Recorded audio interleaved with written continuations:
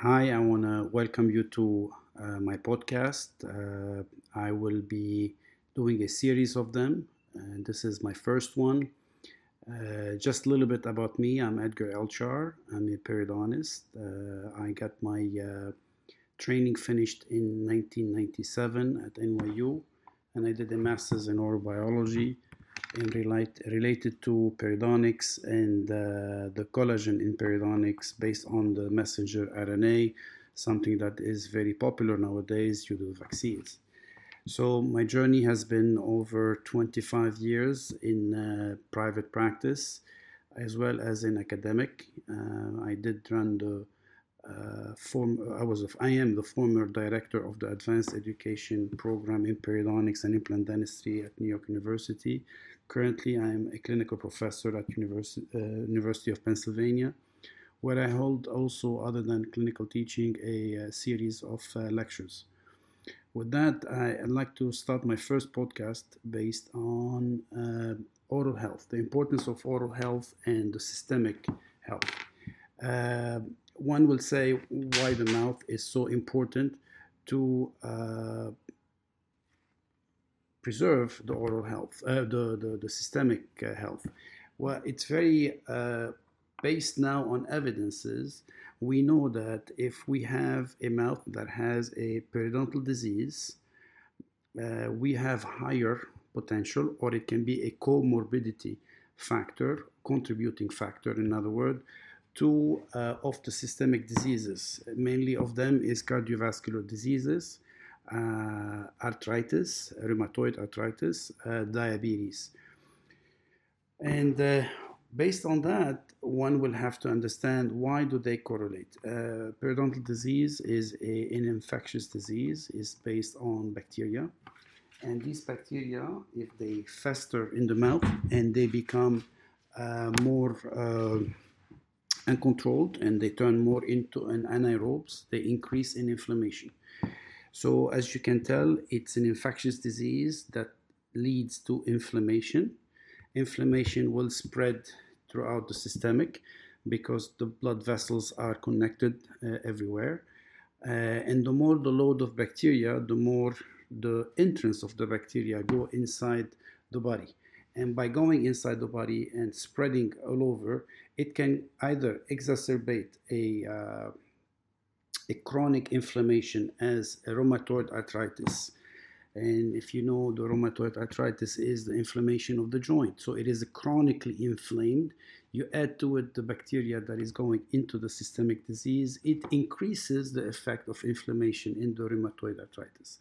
Going to diabetes. Diabetes is an inflammatory disease by nature. So if you have an inflammatory disease, that increases the amount of the enzymes that degrade the collagen, which diabetes affects it, then you will have also a more destruction coming from the periodontal disease. That is on one side. The other side that is very important is that when you have a higher rate of inflammation, the glucose levels will not be able to be controlled properly.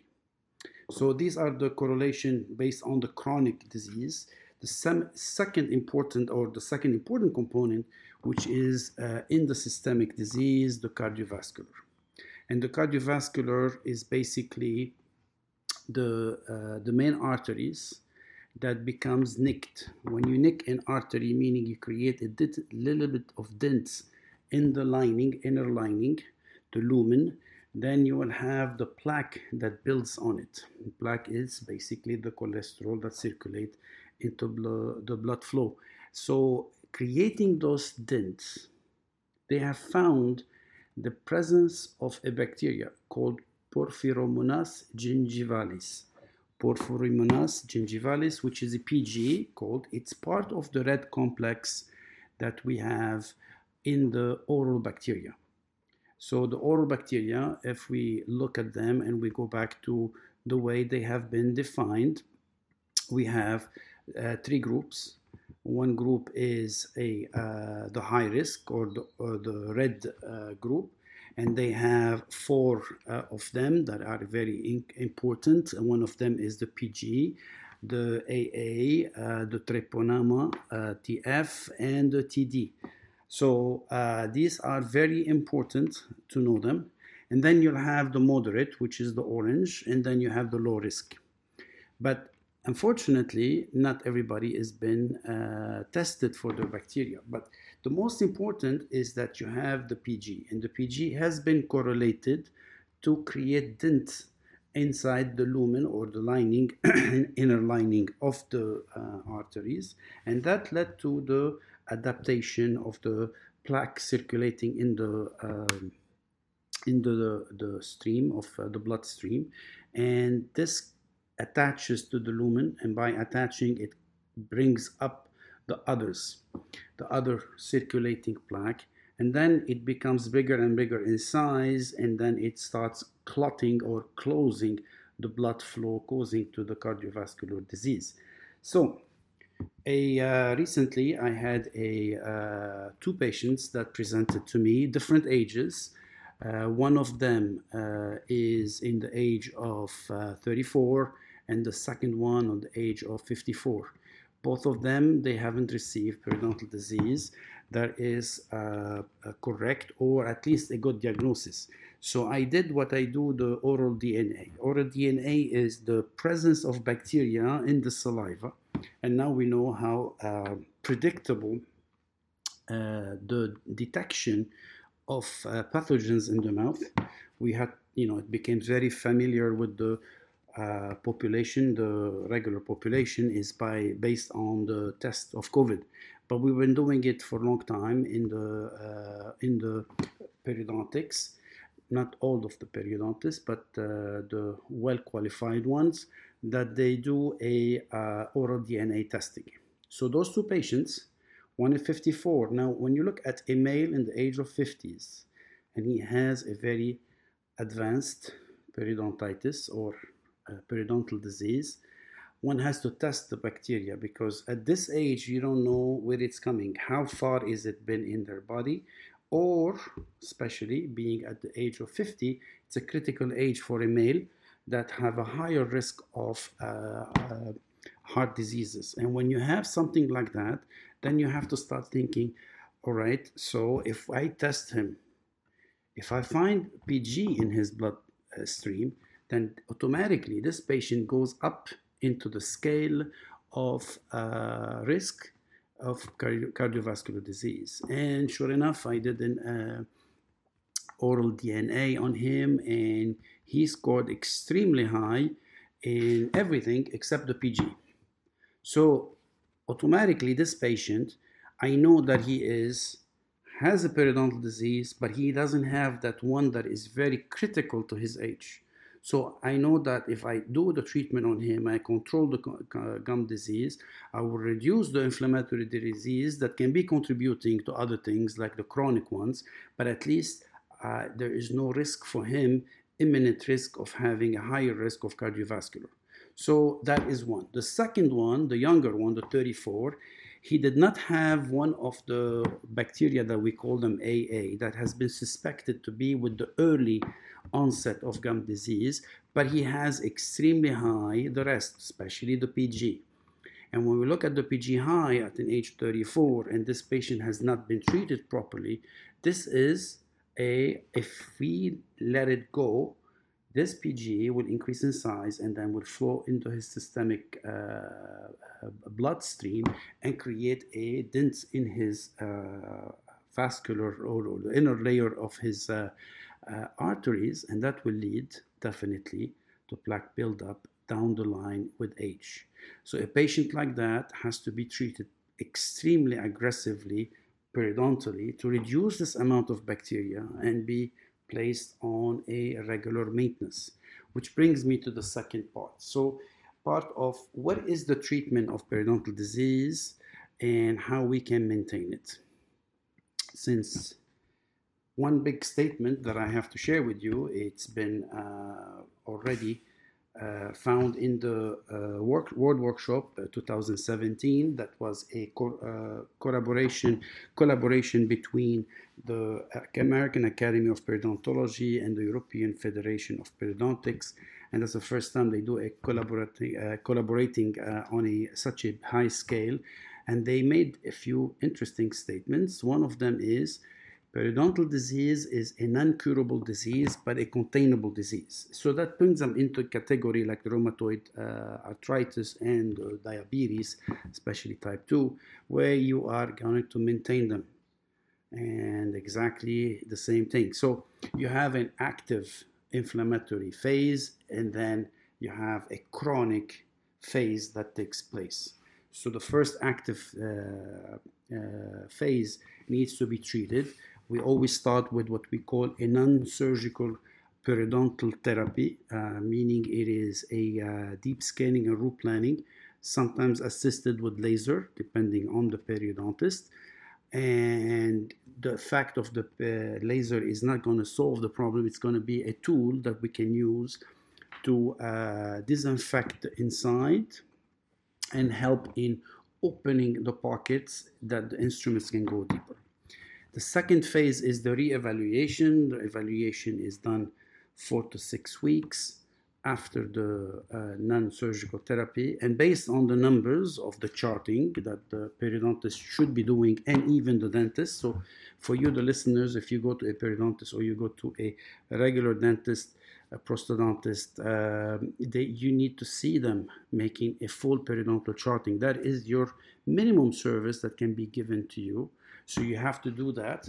And once you have that done, then you have a roadmap. And this is how you reevaluate your treatment. And then if the numbers, based also on the radiographs, that's why a full set of x-rays is extremely important. When you have the full set of x-rays and you have the charting, then we can correlate and say, okay, this is, you have defects inside the bone. These defects will never be solved just by a non-surgical therapy, which is the scaling and root planing. Important phase in any treatment because it reduces the inflammation. Secondly, it helps us monitor your home care before we get into the surgical therapy. And the surgical therapy includes opening the gums, reaching to the defect itself, and attempt to do regenerative therapy to recreate the lost bone or rebuild the lost function around the tooth, based mainly on the bone and the periodontal ligament. And then after that, we go into the maintenance, which is mandatory to be every 3 months.